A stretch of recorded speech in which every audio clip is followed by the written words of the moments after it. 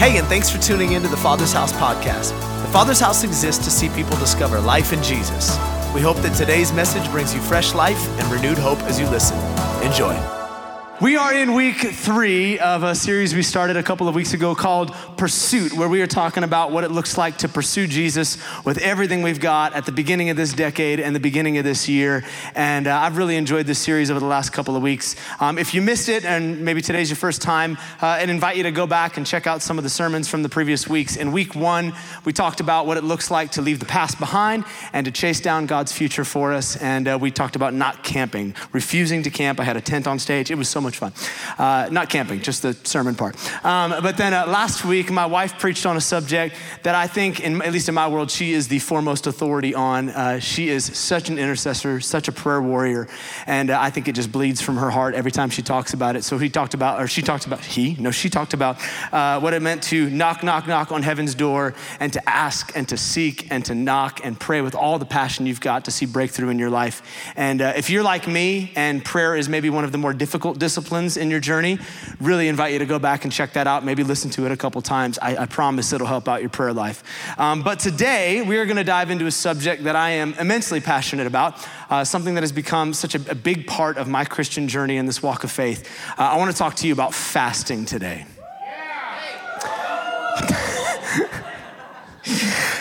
Just felt like a Niners game right there. Did you hear all the excitement and the anticipation? Yeah. That's pretty much what I expected when I said I want to talk about fasting. There's a lot of sermons that I prepare for any given Sunday where I just know I'm like, this is going to be a fun one to preach. The people are going to love this, right? I mean, we're going to talk about grace and freedom and joy and blessing. And then there's fasting. Like, there's no way to dress fasting up. You can't make it sound fun like, fasting, huh? Not eating food? Sounds great. Like, I get it. It's not an exciting subject to talk about. I feel a little bit today like my job description is to sell you something that nobody is interested in purchasing. Anyone ever been to a timeshare presentation before? Been to one of those? Yeah, I'm the guy in the khaki pants with the Tommy Bahama shirt tucked in, and I'm trying to convince you to buy something. And I know, and you know, we all know, but no one's really saying it, that the only reason you're here is to get the free golf or the massage or the gift certificate to the restaurant. You're laughing because you've done it. Exactly, yeah, we've all been there before. And I understand that. Fasting is not a fun subject to preach about. It's even less fun to practice. But I promise you this, fasting is one of the most powerful spiritual weapons that we have access to. The Bible says in the book of 2 Corinthians chapter 10, verse 4, or maybe swap those. No, yeah, that's right. That the weapons of our warfare are not carnal, but that they are powerful and they are mighty to bring down strongholds. There are certain things that the Bible commands us to do or asks us to do that don't make sense to the human logic, but they are incredibly powerful in the spirit. Like, it does not make sense for you to stand in a room like this, lift your hands in worship when you're walking through hell on earth, but that is a powerful spiritual weapon to worship. It does not make sense to wake up earlier than everybody else in your household and crack open a 2,000-year-old book and read it, but that is a powerful spiritual weapon when you begin to read it and declare it over your life. And fasting is one of those illogical, powerful spiritual weapons that God has given to us. It will bring breakthrough in your life in ways that you've never imagined. And so my job today, if I could over the next couple of moments, is to inspire every single one of us to fast at some level. We're going to jump into this next week, and I'll share in just a moment what that looks like. But to prayerfully consider adding this to your spiritual arsenal, practicing this on a regular basis in your life, because I know it will bring breakthrough like you've never seen before. Let me start with the what, and then I'll give you the why behind fasting. The what is this. Starting tomorrow, Monday, we are going to be jumping into a 7-day all-church fast ending next Sunday. Exactly, that's about as exciting as it's going to get, all right? So Monday through Sunday. Now, it's important that I tell you the days, because last year we said Sunday to Sunday, and if you count those, it's actually 8 days. And I had a lot of very angry people that I accidentally said 7 days, but they went 8 days. So from Monday to next Sunday, we're going to jump into an all-church fast. And I want you to prayerfully consider jumping in at some level. I'm not asking everybody to, not eat for the next 7 days. Some of you might just give up a meal. Maybe you give up a couple meals a day. Some might do liquids for a period of time. Others maybe just do a Daniel fast and no meats and no sweets, but do something. And for the record, just because it needs clarification in this day and age among millennials, fasting actually does mean not eating food, okay? Just to clarify, all right? Like, there's some people I met like, oh, I got a little hanky waving back there, yeah. So you can't fast like media, you can't fast music, okay? That's not fasting. I remember years ago, we were doing a 21-day fast at our church that we came from, and there was a bunch of interns that had given 9 months of their life to pursue the call of God, and they were like, this disciplined crew, like, we're gonna run after Jesus with everything. So we start this fast, and I walk into the church offices about halfway through the fast, and when I walk in, there's this air freshener of Chick-fil-A, like in the offices, right? It's just like, the whole place smells like Christian chicken. And I'm like, are they piping this in through the vents, or where is this coming from? And so I walk in to the break room, and there's a bunch of our interns in there just chowing down on Chick-fil-A. And I'm like, yo, I thought we were in a fast. Like, what is happening? You're not just ruining your own life, but all of us. Like, we all have to smell this while you're eating it. And I kid you not, this is what one of the girls said to me. She says, oh, I'm just fasting social media for this fast. I'm like, you freaking millennial. Like, whatever. Like, you cannot fast social media unless you are eating your phone or eating your computer. It's not fasting, all right? So to clarify, it does mean not eating food, all right? Just throwing that out there for consideration. Now, to help you in some level, we've placed a resource on our website, tfh.church on the homepage, or on our app on the resource button. There's a resource called A Guide to Prayer and Fasting, and it'll give you some practical applications, some practical points about fasting, different kinds of fasts that are available. But again, just prayerfully consider doing something over the next 7 days. Also, while we're fasting, we'll be continuing to go through this resource that I know many of you have jumped in on with us, this Pursuit 21-day book, devotional to prayer and fasting. And I want all of us to start on day 15 tomorrow. If you have maybe fallen behind or you just bought it last weekend, don't worry, they're not sequential. But I think it's super powerful when a group of people decide to read the same thing, pray the same thing, chase down the same thing at the same time. God begins to move in an atmosphere of unity like that. So if you have not yet gotten one of these, I think they're $10. They're in the lobby. There's probably a few left from the first service. If you can't afford it, that's fine. Just ask them for one and we will give you a free copy. We just want to get it into your hands however we need to do that. So take advantage of that before you get out of here. And I think that's all the practical stuff. Did I miss anything? You were here the first service, no? Okay, I'm good. All right, let me give you the whys. I'm going to sell you a timeshare for the next couple of moments. And I believe that the Holy Spirit can inspire all of us to jump in at some level for this fast. If you're taking notes, the title of this chat is Take It to the Plate. Take it to the plate. Let's pray and we'll get in. Jesus, we love you this morning. I thank you for your nearness. I thank you for your presence. I thank you that you are the one that calls a group of people like this to step into a season of pursuit and fasting. It's not a human or an idea. It is the Holy Spirit who draws us into these seasons, and it's because you have something for us on the other side of it. And so we ask over the next couple of moments that you would speak to our hearts, inspire us to chase you down over the next 7 days, and help us to see breakthrough in our lives like never before. And Father, we contend right now for the Niners today. Let it be a day of victory in the great name of Jesus, because we need a winning team in this city. Amen. Okay. Let me ask you a little audience participation today. How many of you have ever received a gift, or maybe you tried something out for the first time that you had no idea you needed before? You might have even thought it was like unnecessary or frivolous, but once you tried it, once you experienced it, there was no way you could ever do life the same again. Like you had to continue to use that thing, do that thing. That ever happened to anyone else before? Okay. Yeah, I'm traditionally a bit of a skeptic when it comes to new products or new stuff. And, people try to sell you the doTERRA essential oil people. They're like, this will change your life. Or, the new blender or the new workout program or the new supplement. It's my type 8 challenger personality where I'm like, okay, just go sell that to somebody else, please. I'm not interested. But somebody gave me something a couple of months ago that has completely changed my life, and there's no way I can ever do life the same after experiencing this. Many of you know, I've mentioned in a sermon before that my wife and I are kind of connoisseurs, bougie, if you will, when it comes to our coffee. We really like good coffee. I like an African roast, somewhere from the southern region of Africa. It's very floral. It just tastes, some of you are judging me right now. That's fine, whatever. I just like good coffee.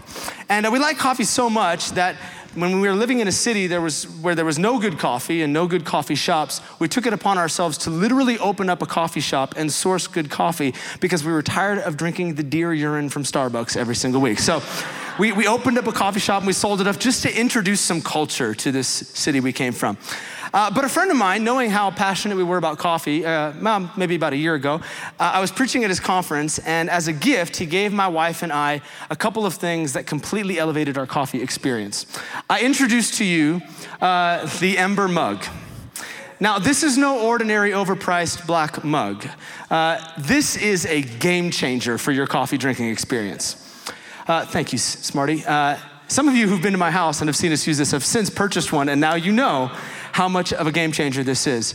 Unlike traditional coffee cups, this particular coffee cup has the ability to keep your coffee at a predetermined temperature for an extended period of time. Hours, one might say. Instead of going back and forth 8, 9 times to the microwave to nuke the cup of coffee until it doesn't taste like coffee any longer, this piece of technology synced with your phone allows a coffee to stay at 130, 135, 140 degrees, whatever you choose, for hours on end. And if you still have not yet finished your coffee, you can place it on a saucer and it will stay that same temperature all day long. Do you think I have a career in this? I think I might. This thing is amazing. My wife and I use these every single day. In fact, we have been known to bring them on trips for fear that if we don't, we might revert back to the plebeians we once were, drinking coffee from a ceramic mug like the rest of the people on the planet. And so this thing has changed my life. I use it all the time. And having now drank coffee from the Ember mug, there's no way I can go back to life as I once experienced it. I can't go back to the regular coffee cups. I can't put my coffee in a thermos like some kind of homeless person in the middle of the desert trying to figure out how to drink. No, I have to have this. This is how I drink my coffee now. Now, for some of you, the only thing that you're gonna remember about this entire sermon is that you're gonna go home and buy one of these products right now. Like, I get that, okay? Like, I'll get text messages after the sermon. You're like, not, hey, how was this? The sermon was great, it changed my life. It'll be like, hey, what was the name of that thing one more time? I gotta go buy that. Like, and so I get it. But I'm okay with that. There are certain things that happen to you, products you experience, things in life where once you've tasted of their goodness, you're never the same again. Certain things that once they happen, you can't go back to life as usual any longer. And I wanna submit to you today that fasting, when applied to your life, as ridiculous as it is to draw an analogy between a coffee cup and a spiritual principle, if fasting becomes a part of your spiritual journey, you will never look back again. It will change the way you chase down Jesus. It will change the way you interact with him. Fasting for me has become such a regular, necessary part of my life.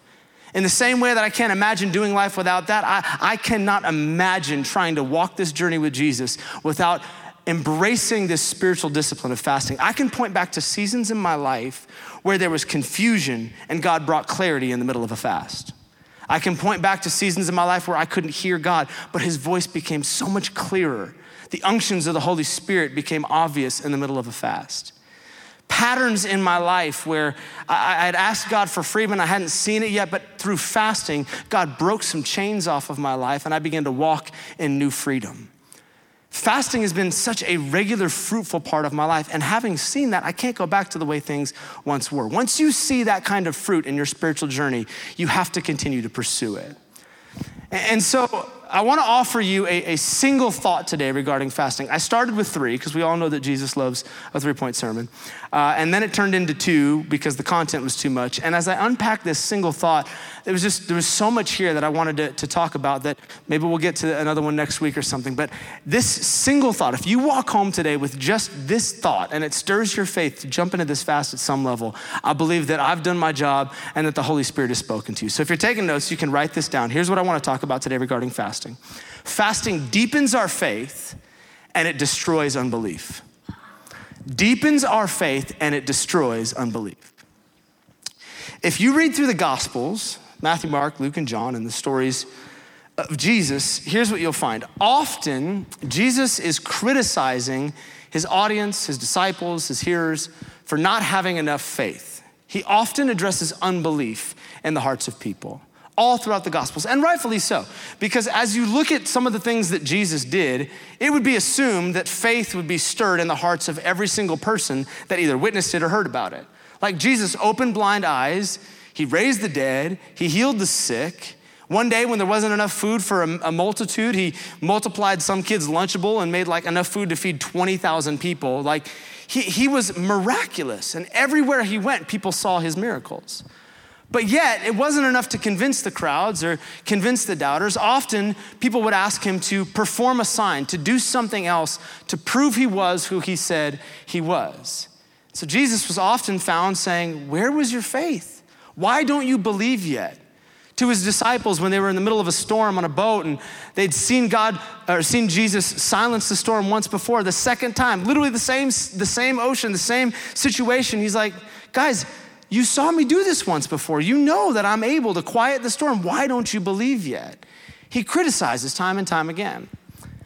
But despite the consistent criticism, rarely do we see in Scripture any kind of antidote for unbelief. It's just sort of like, you should have known better. Like, come on, guys, you've seen me do this stuff before. I've seen you move. Like, we should know better by now. But there is a story, a single story. It's in 3 of the Gospels that I want to dive into today, where Jesus, I think, gives us a key to address unbelief and to stir faith in our hearts. And it does tie into fasting. If you have a Bible, I want you to open up to the book of Mark chapter 9. And if you don't have a Bible, don't worry. We're going to throw this on the screen. But here's the setting. Jesus he had just descended from the Mount of Transfiguration. And he's got a crowd that's gathered around him because they know, hey, Jesus is in town. Something exciting is going to happen. And one of the guys in the crowd begins to call out to Jesus. It says this in Mark 9:17. One of the men in the crowd spoke up and they said, "Teacher, I brought my son to you so you could heal him. He's possessed by an evil spirit that won't let him talk. And whenever the spirit seizes him, it throws him violently to the ground. Then he foams at the mouth and he grinds his teeth and he becomes rigid. So I asked your disciples to cast out the evil spirit, but they couldn't do it." And Jesus said to them, "You faithless people, how long must I be with you? How long must I put up with you?" Always a great response when someone brings you their sick kid, right? "You faithless sucker." Okay. "Bring the boy to me," Jesus said. So they brought the boy, but when the evil spirit saw Jesus, it threw the child into a violent convulsion, and he fell to the ground, writhing and foaming at the mouth. "How long has this been happening?" Jesus asked the boy's father. So casual, right? Someone just manifesting in front of you. "How long has this been going on?" Like, that's weird. He replied, "Since he was a little boy, the spirit often throws him into the fire or into the water trying to kill him. Have mercy on us and help us if you can." "What do you mean, if I can?" Jesus asked. "Anything is possible if a person believes." The father instantly cried out, "I do believe, but help me overcome my unbelief." And then Jesus rebuked the demon in the boy and it left him. From that moment, the boy was well. And afterward, the disciples asked Jesus privately, "Why couldn't we cast out that demon?" "Because of your unbelief," Jesus told them. "I tell you the truth, if you had faith even as small as a mustard seed, you could say to this mountain, 'Move from here to there,' and it would move. Nothing would be impossible. But this kind does not go out except by prayer and fasting." Now, a lot there to unpack, but I want to hone in on this thought of unbelief. There are 3 occasions in this particular passage where Jesus accuses people of not having enough faith, of living with unbelief. The first, as the father brings his son to Jesus, he tells Jesus that he's invested already some prayer time with the disciples. He's like, "Hey, I brought my son to the guys that are supposed to be able to do the miracle stuff that you've told them they can do, but they didn't cut it. Like, I went to the farm team, now I'm going to the pros. I went to the employee, I need to talk to the manager because this is not working. Like, they didn't work. So can you do something about this?" And Jesus throws an entire generation of people under the same bus with a single statement. He's like, "You faithless and unbelieving generation." If I'm like a part of the crowd that day, I'm a little offended. Like, I didn't bring anything to Jesus, but he's throwing me under the same bus as this guy. Like, no, I believe I'm here. That's why I gathered around at the bottom of the mountain. Like, I believe that you can do something. But Jesus points out unbelief in this sweeping way to say everyone doesn't have enough faith. And then as the story goes on and the father begins to plead with Jesus, he says, "Although I brought him to your disciples and they couldn't do anything, I believe you can. Can you help me? Are you able?" And Jesus now addresses his attention to the father and he says, "What do you mean if I can do something? Of course I can do something. I'm Jesus. I can do all things through me who strengthens me." Like, I'm Jesus. I am more than able to address this situation. The question is not whether or not I'm able. The question is, do you have enough faith? Do you believe? And then the story goes on, and the disciples are alone with Jesus, and they ask him, Lord, why couldn't we pray for this guy and see the demonic thing lift? Like, what happened? And Jesus said, because of your unbelief. I say if you had faith even the size of a mustard seed, you could speak to a mountain and that mountain would be moved, but you just didn't have any faith. 3 times. The crowd, the man, the disciples, it seems that everybody in this situation is lacking the faith necessary to see a poor boy delivered. Yet in the midst of this recorded story in Scripture and in the midst of an atmosphere of unbelief, there is a statement that this poor father makes that I think every single one of us could resonate with. A statement that whether we've articulated it or not, we've all felt before. As this father is standing between his problem and the one who can fix his problem, Jesus asks, do you believe that I can do what you're asking me to do? And the father replies, I do believe, but help my unbelief. Come on, let's be honest today. How many have ever been in that situation before? I believe, but I've also got a little bit of doubt right now. I've been in that situation so many times in my life. Jesus, I believe that you want to build a great church in the city of San Francisco, but I've also seen the track record of some churches that have come here. Help my unbelief. Jesus, I believe that even though my wife and I have been trying for the last 2 years to have a child and we've been unsuccessful, I also have some doubt in my heart that we're ever going to be able to conceive. Help my unbelief. And now that I've had those children, Jesus, I believe that they're gonna be saved one day, but help my unbelief. And on down the list. I think all of us can resonate with this guy. We've all been in this situation before. I believe, but there's also some doubt mixed in there with my faith. I'm not quite sure that my confidence is there. I've heard what people have said. I sang the song. I prayed the prayer. I sounded confident when I declared that it was going to happen, but there's still some unbelief in my heart. Maybe you are in that situation today. Maybe you've done the same thing this father did. You prayed, nothing happened. At the end of the service, when we have all the prayer people come forward, you brought them forward to the disciples, and the disciples prayed, and nothing happened. Then you're like, well, maybe the pastor will work. So you brought him to me, or your situation to me, and we prayed, and turns out I'm no good either. And nothing has changed. And you've come to a place of desperation like this father did, where you're bringing it again before the feet of Jesus, and you're like, I've tried everything. I don't know what else to do. Can you do anything about this? And if you're there today, or you will be, just buckle up. On this journey of faith, you're gonna find yourself in that situation many times. I believe that Jesus' response to us will always be the same as it was to this man. What do you mean if I can do anything about this? Of course I can do something about this. I'm the one who spoke the universe into existence. I'm the one with a word who separated the land from the sea. I'm the one who took the dirt of the earth and formed you in my hands. Anything I declare shall come to pass. My ability is not in question here. The question is, do you believe that I can do what you're asking me to do? And I think if we're honest, most of us would likely respond as the father did in this story, and like we have probably so many times before, I believe, but help my unbelief. And if you're there in that particular situation today, let me suggest that Jesus gives you the answer. He shows you what to do with your unbelief and how to address it in just a couple of verses after that plea, as the disciples approach him in a setting alone and they ask, Jesus, why isn't this thing changing?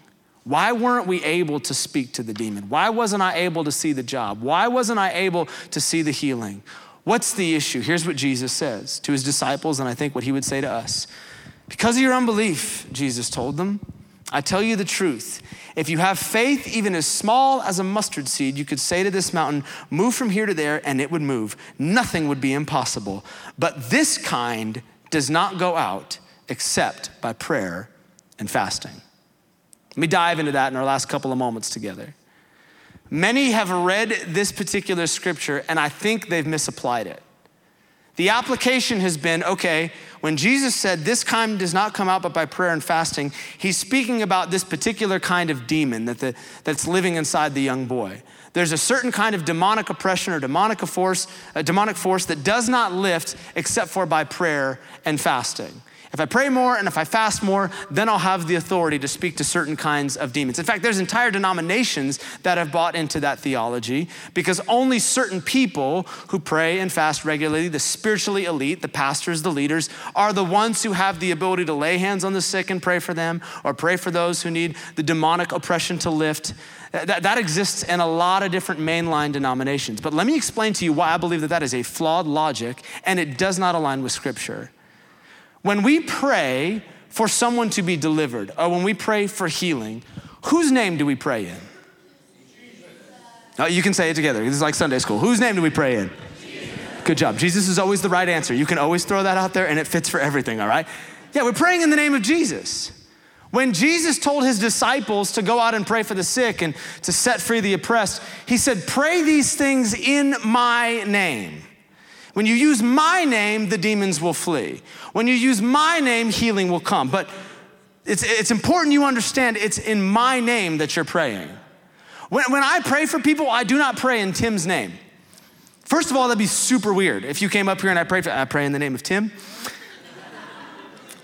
Like, you'd probably be worse off than when you started if I prayed in my name, all right? We're not gonna do that here, that's awkward.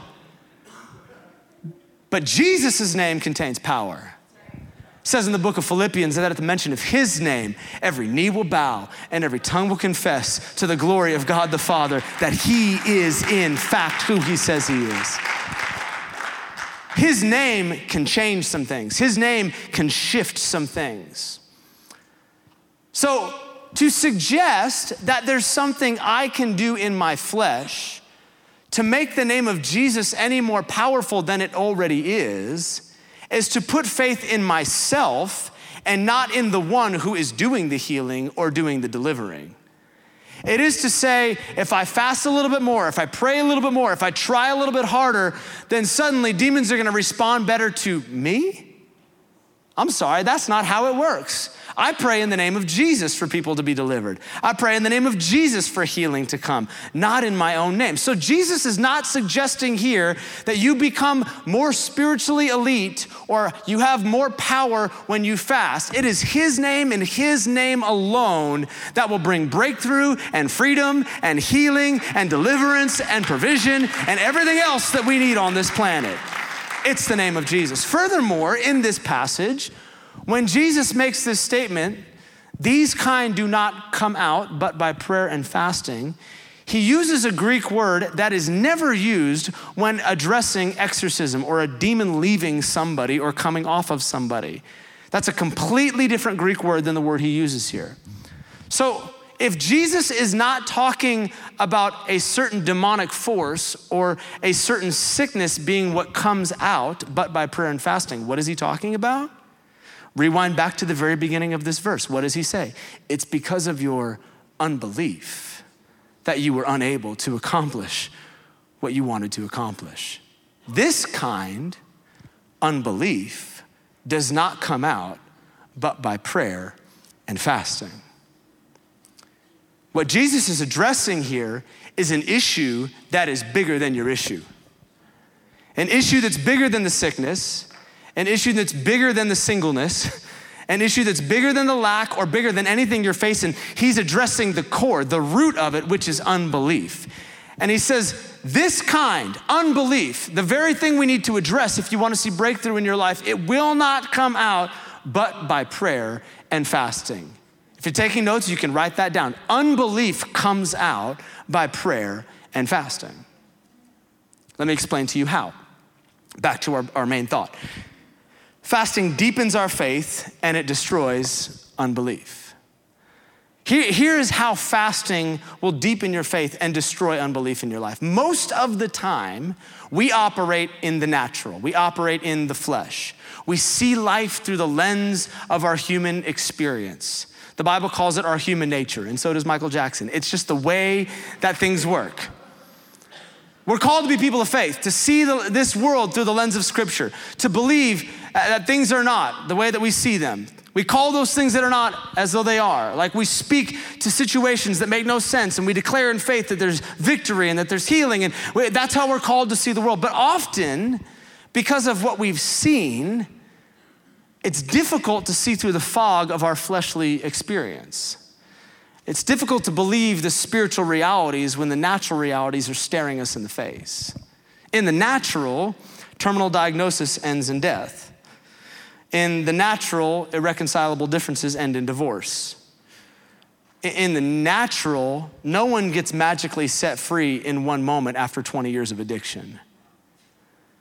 But in the spirit, Jesus already paid the price for our healing.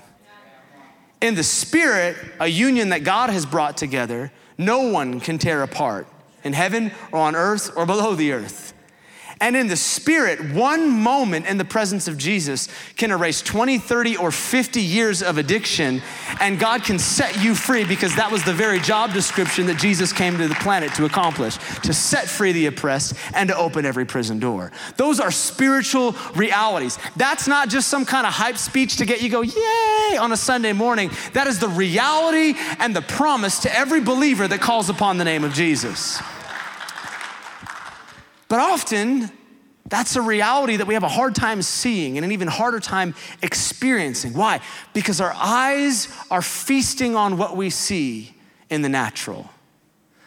We see sickness end in death. We see marriages end.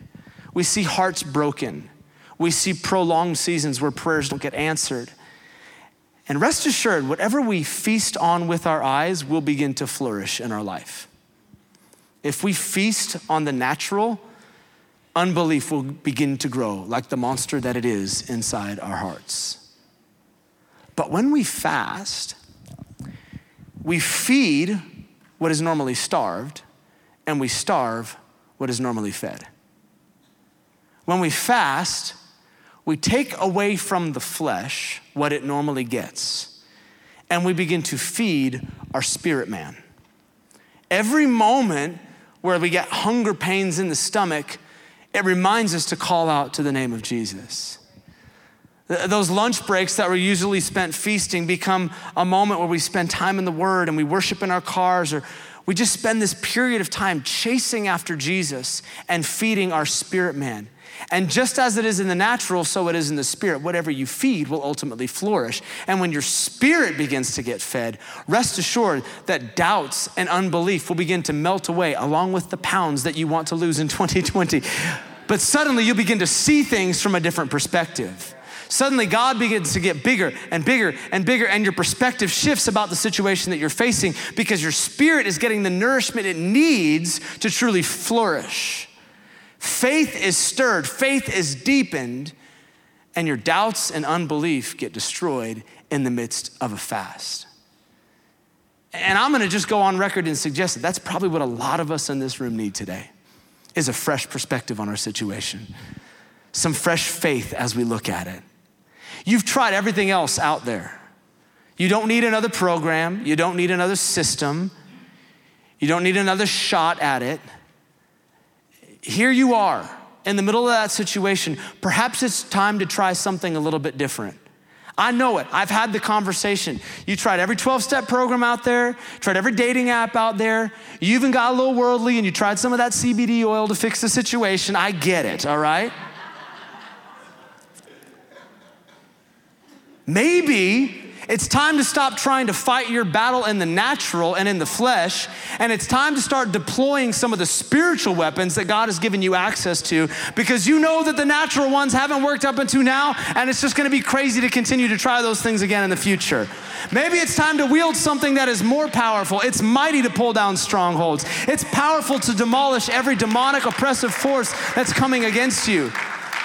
Maybe it's time to take the fight to the plate and to see some breakthrough that you so desperately need in your life. Rest assured, God is still able to fix your situation, no matter how long you've been facing it. He's still God. He can still heal, no matter how many times you've knocked and it hasn't happened yet. He can still provide.